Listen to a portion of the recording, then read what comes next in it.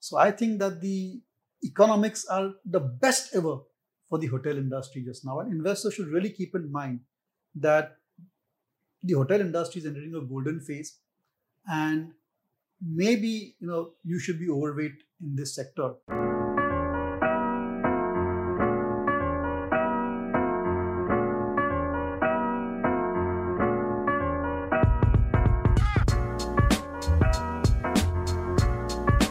Hey guys, welcome to the 29th episode of the Indian Market Story. As you know, we're always here to talk to you about how India is going to get the $5,000 in per capita GDP by 2030. And of course, one of the big things Indians are spending money on nowadays is holidays and experiences. And one of the main beneficiaries of this expenditure is going to be hotels. So we're here once again with our returning guest, Mr. Deepan Mehta, to talk about the hotel sector.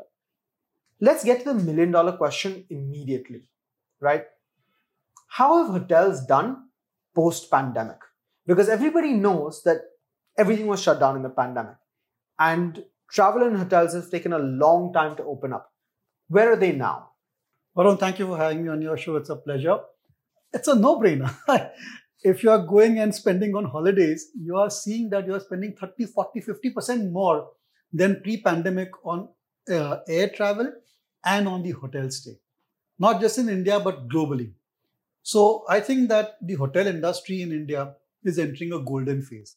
After 10, 15 years of underinvestment, overcapacity, underutilization of assets, we have reached a stage where there is a surge in travel, and that's really having two important effects. One is the utilization levels have gone up for the hotel industry, and the average rent that they have been able to recover from their customers, that also has shot up. So this is a great period for the hotel industry per se. I want to try and provide some context for our viewers as to what's been going on with the hotel industry. Just to highlight your point about how the last 10, 15 years have been so bad for them.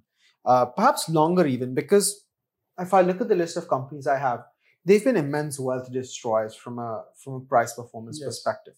So Indian Hotels, Taj, which is our crown jewel, over 29 years has returned a compounded yield of 7.5% for investors. Mahindra Holidays, which is another darling of the space, over 14 years has returned 6.7%. Lemon Tree, a relatively new entrant, over 6 years they've only returned 10.1%. East India Hotels, which has been around for 34 years, has only barely beaten the index at 12.9%. And Chalet Hotels, which is again a relatively new listing, has over the last 5 years yielded 17% for investors. So they've been giant wealth destroyers. I think these last 10, 15 years have been particularly bad. But what's different now? Why is this a golden period for hotels? See, I think hotel industry, like many other industries, is cyclical in nature. And if you compare Indian cities, the number of hotel rooms to any country in the world, we are amongst the lowest, right? So you consider Dubai, London, Singapore, the number of hotel rooms they have and number of hotel rooms that are there in Delhi, Mumbai, Calcutta, Bangalore, Hyderabad is much, much lower. So we are in a way underinvested in terms of capacity per se. And also I think to an extent, travel had been pretty much soft over the past several years or so up to the pandemic. Of course, in the pandemic, it went down to zero. But now I think with the way consumption patterns are changing, especially your generation, which believes more in experiences than actual assets, they're spending more and more on travel. And we've seen the last 4 or 5 years, salaries have gone up.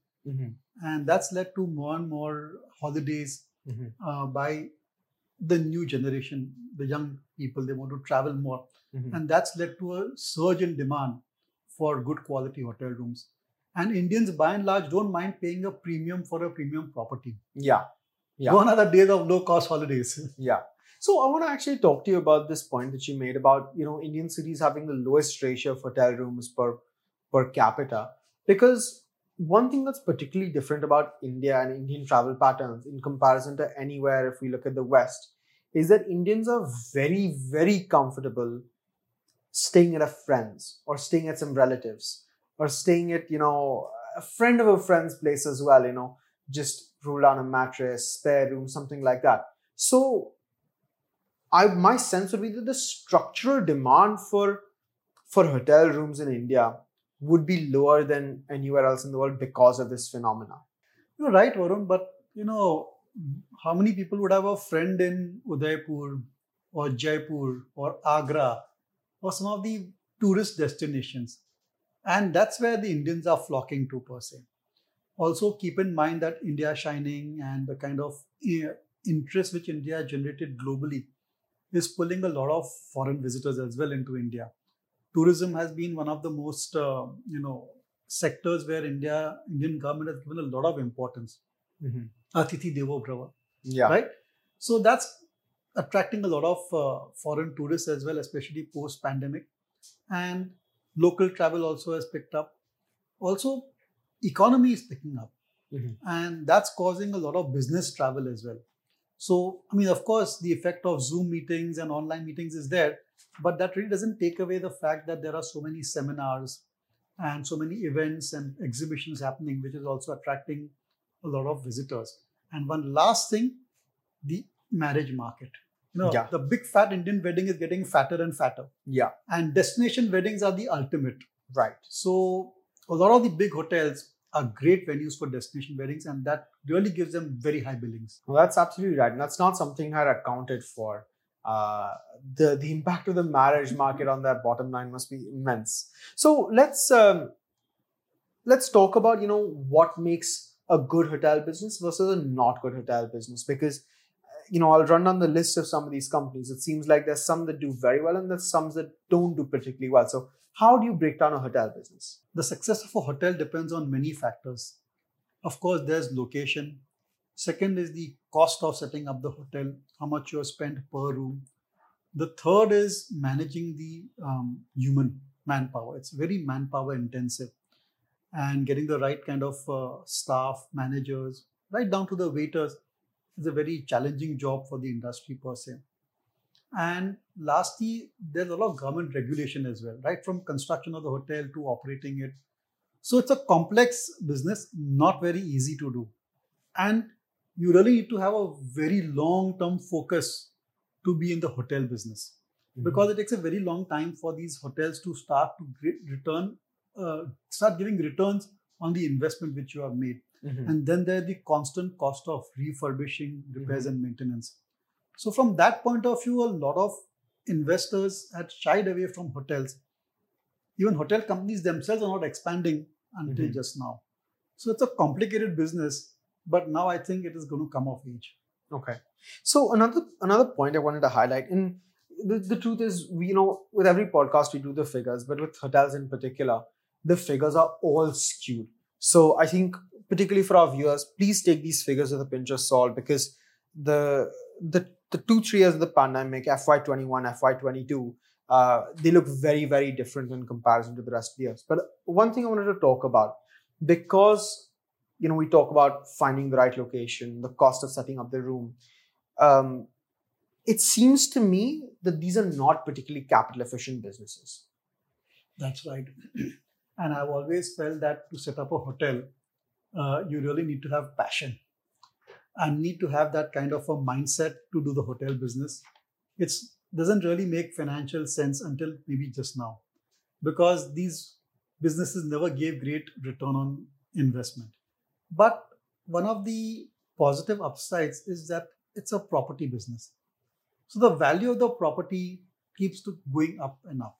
So that's what attracts a lot of hoteliers, that I buy a plot, I set up a property, and even if it breaks even, I don't make much return on the investment, but I'm getting huge upsides on the land and the building which I have constructed. And that is not getting captured very often in the price to earnings multiple or the valuation of the shares. Like Indian hotels, when you come to it, can you add up the total replacement cost or the sale value of the properties will be a multiple of the market capitalization, and this is true for all the hotel companies. Right. And I think maybe let's just try and highlight that point for our viewers, because we always try and use PE as a valuation yardstick, and for these guys it's really very much out of whack. But I guess it's explained by the property value that's locked in the business. So Indian Hotels trades at 52, Mahindra Holidays trades at 123, Lemon Tree trades at 75, East India Hotels trades at 32, and Chalet Hotels trades at 52. So very expensive businesses, but a lot of value on the balance sheet, I imagine. That's right, Varun, and you're looking at historical ratios, but you see the quarterly numbers of all these companies. They've been exceptional last 2-3 quarters or so, and going forward also, they'll be quite phenomenal. So if you do this podcast 12 months down the line, these P ratios may be 30-40% lower also. Mm-hmm. So keep that in mind. And it's a cyclical business, as I said, and we are entering into an upcycle at this point of time. At the same time, the market capitalization of these companies is very low as compared to the potential which is there. Mm-hmm.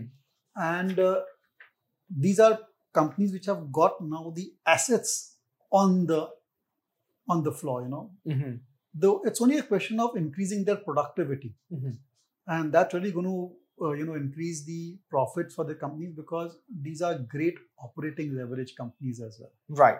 Yeah, that's so do you want to explain the concept of operating leverage and why operating leverage will be really transformational for these companies for our viewers? So let's just take Indian Hotels per se.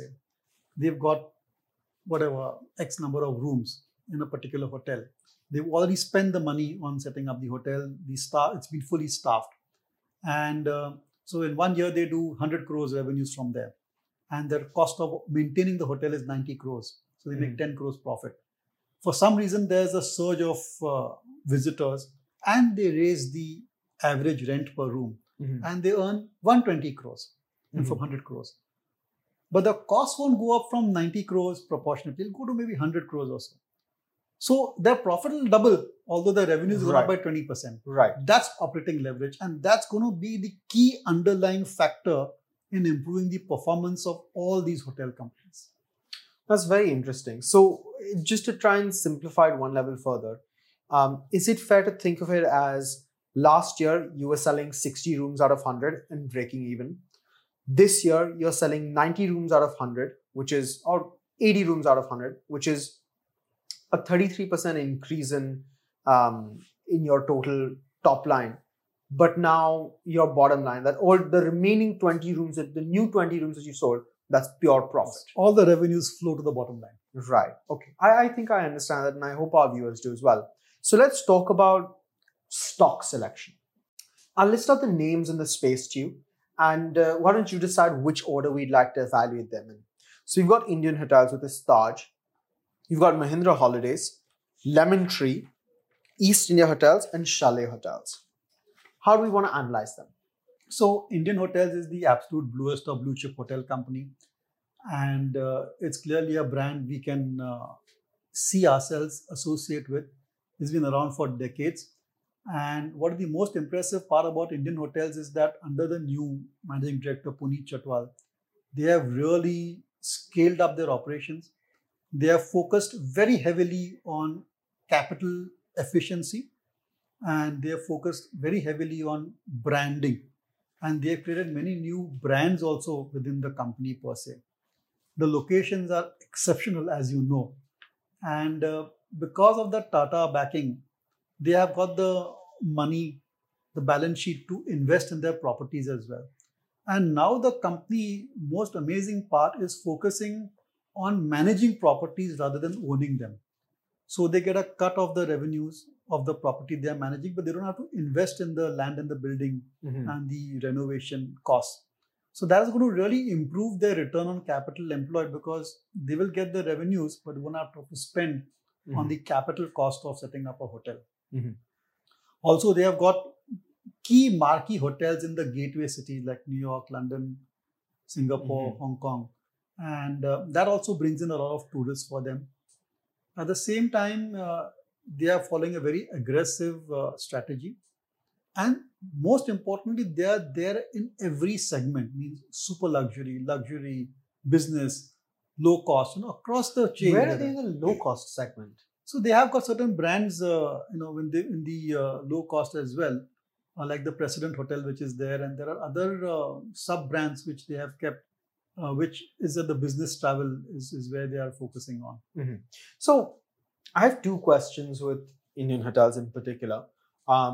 Because they operate at such a premium segment, are they do they stand to benefit substantially from the premiumization trend that's happening, or is that played out? That's one. The flip side is because they're such a premium brand and such an expensive hotel, are they more vulnerable to the cyclicality of the hotel business? You're right, Varun. It's a very good point that whether premiumization trend is played out or not, and I don't think so. I've been traveling to Indian hotels for the past several decades or so, and the discounting which is there just now is amongst the lowest. More often than not, visitors have to pay the rack rate.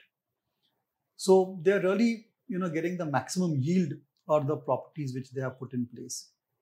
They are using those profits to refurbish and keep the properties really fresh again, and that's attracting even more tourists and visitors. So they're in a nice virtuous cycle for them, and that's playing out really well. At the same time, Varun, one important highlight is that, as I mentioned earlier in the show, is that we are underinvested in the hotel industry, and a large player like Indian Hotel is coming in and it is trying to build hotels where there were none, because they have the balance sheet, they have the talent, they have the know-how, They have the brand. they have the brand. So they're really playing on all these trends just now. Okay. Therefore, I think the future of Indian hotels is very bright, and you will see that whatever the market capitalization is going to gradually keep on moving up over the next 4 or 5 years or so. And Varun, I wouldn't worry too much about the cyclicality. In my opinion, last 10 years, up to the pandemic, the hotel industry has been underinvested. We've hardly added rooms because of the poor economics. And now to play catch up is very difficult because these are not projects you can set up in 1 to 2 years. A hotel takes 3 to 5 years to construct, and even longer to get it profitable and attract the tourists. So it's a long gestation business. So I think that the economics are the best ever for the hotel industry just now. And investors should really keep in mind that the hotel industry is entering a golden phase, and maybe you should be overweight in this sector because the numbers will certainly surprise you on the upside. And don't get, I would say, stunned by the price to earnings multiple which you have just spoken about. It's just a matter of time.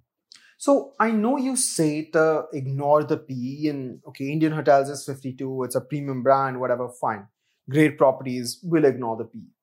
Let's talk about Mahindra Holidays. And I want to put a really, really interesting number up front. Mahindra Holidays has a PE of 123. How? Business model of Mahindra Holidays is very different. It's a vacation ownership company. So they sell vacation ownership for 25 years, which means that you buy into one of their products, and for 25 years you can use any of their properties without paying any rent for the rooms, but you have to pay for the F&B.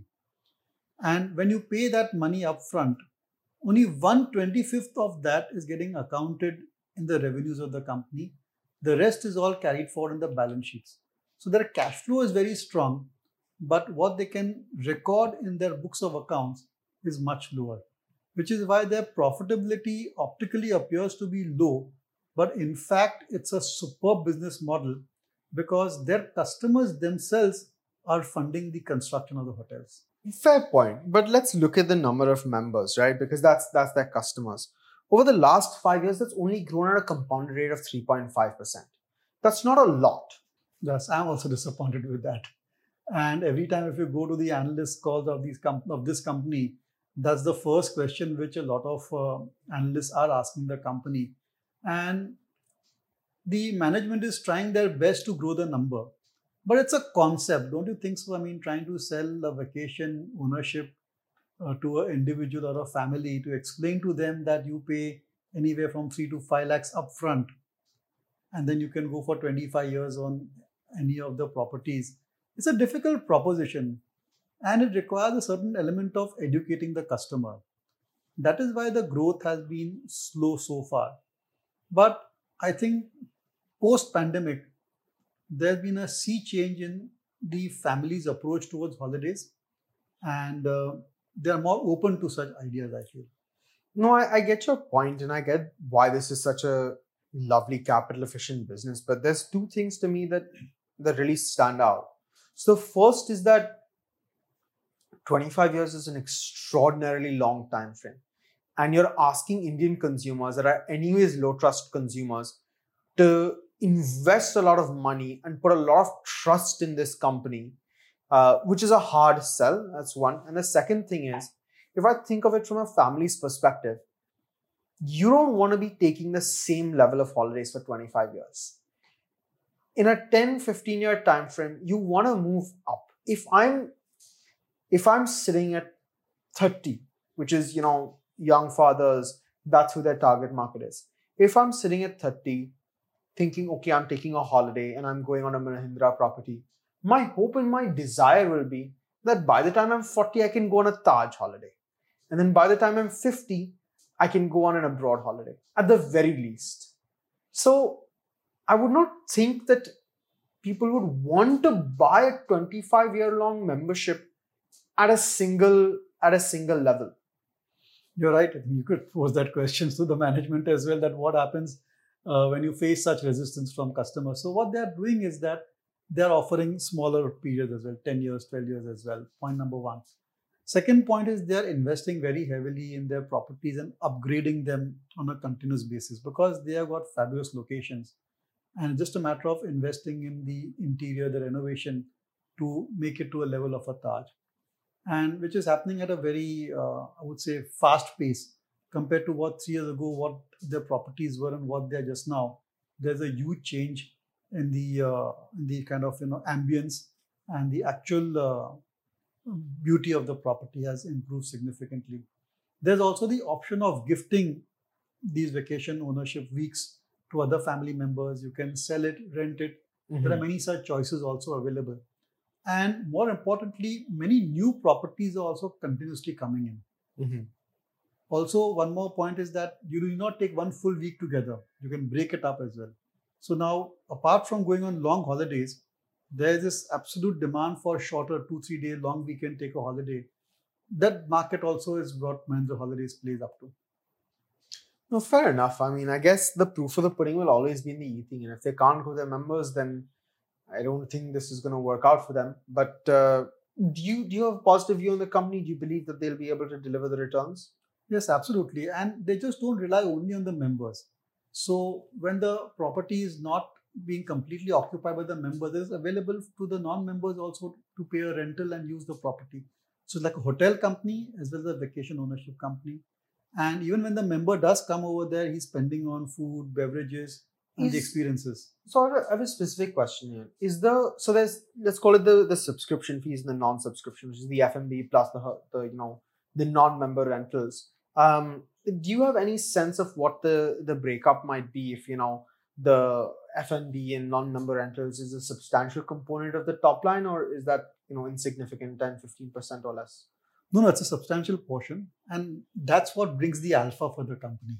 So the quarters in which non-members use it, they get rental income, or the properties are used by the members, and the capacity utilization is on the higher side, then automatically F&B revenues also go up.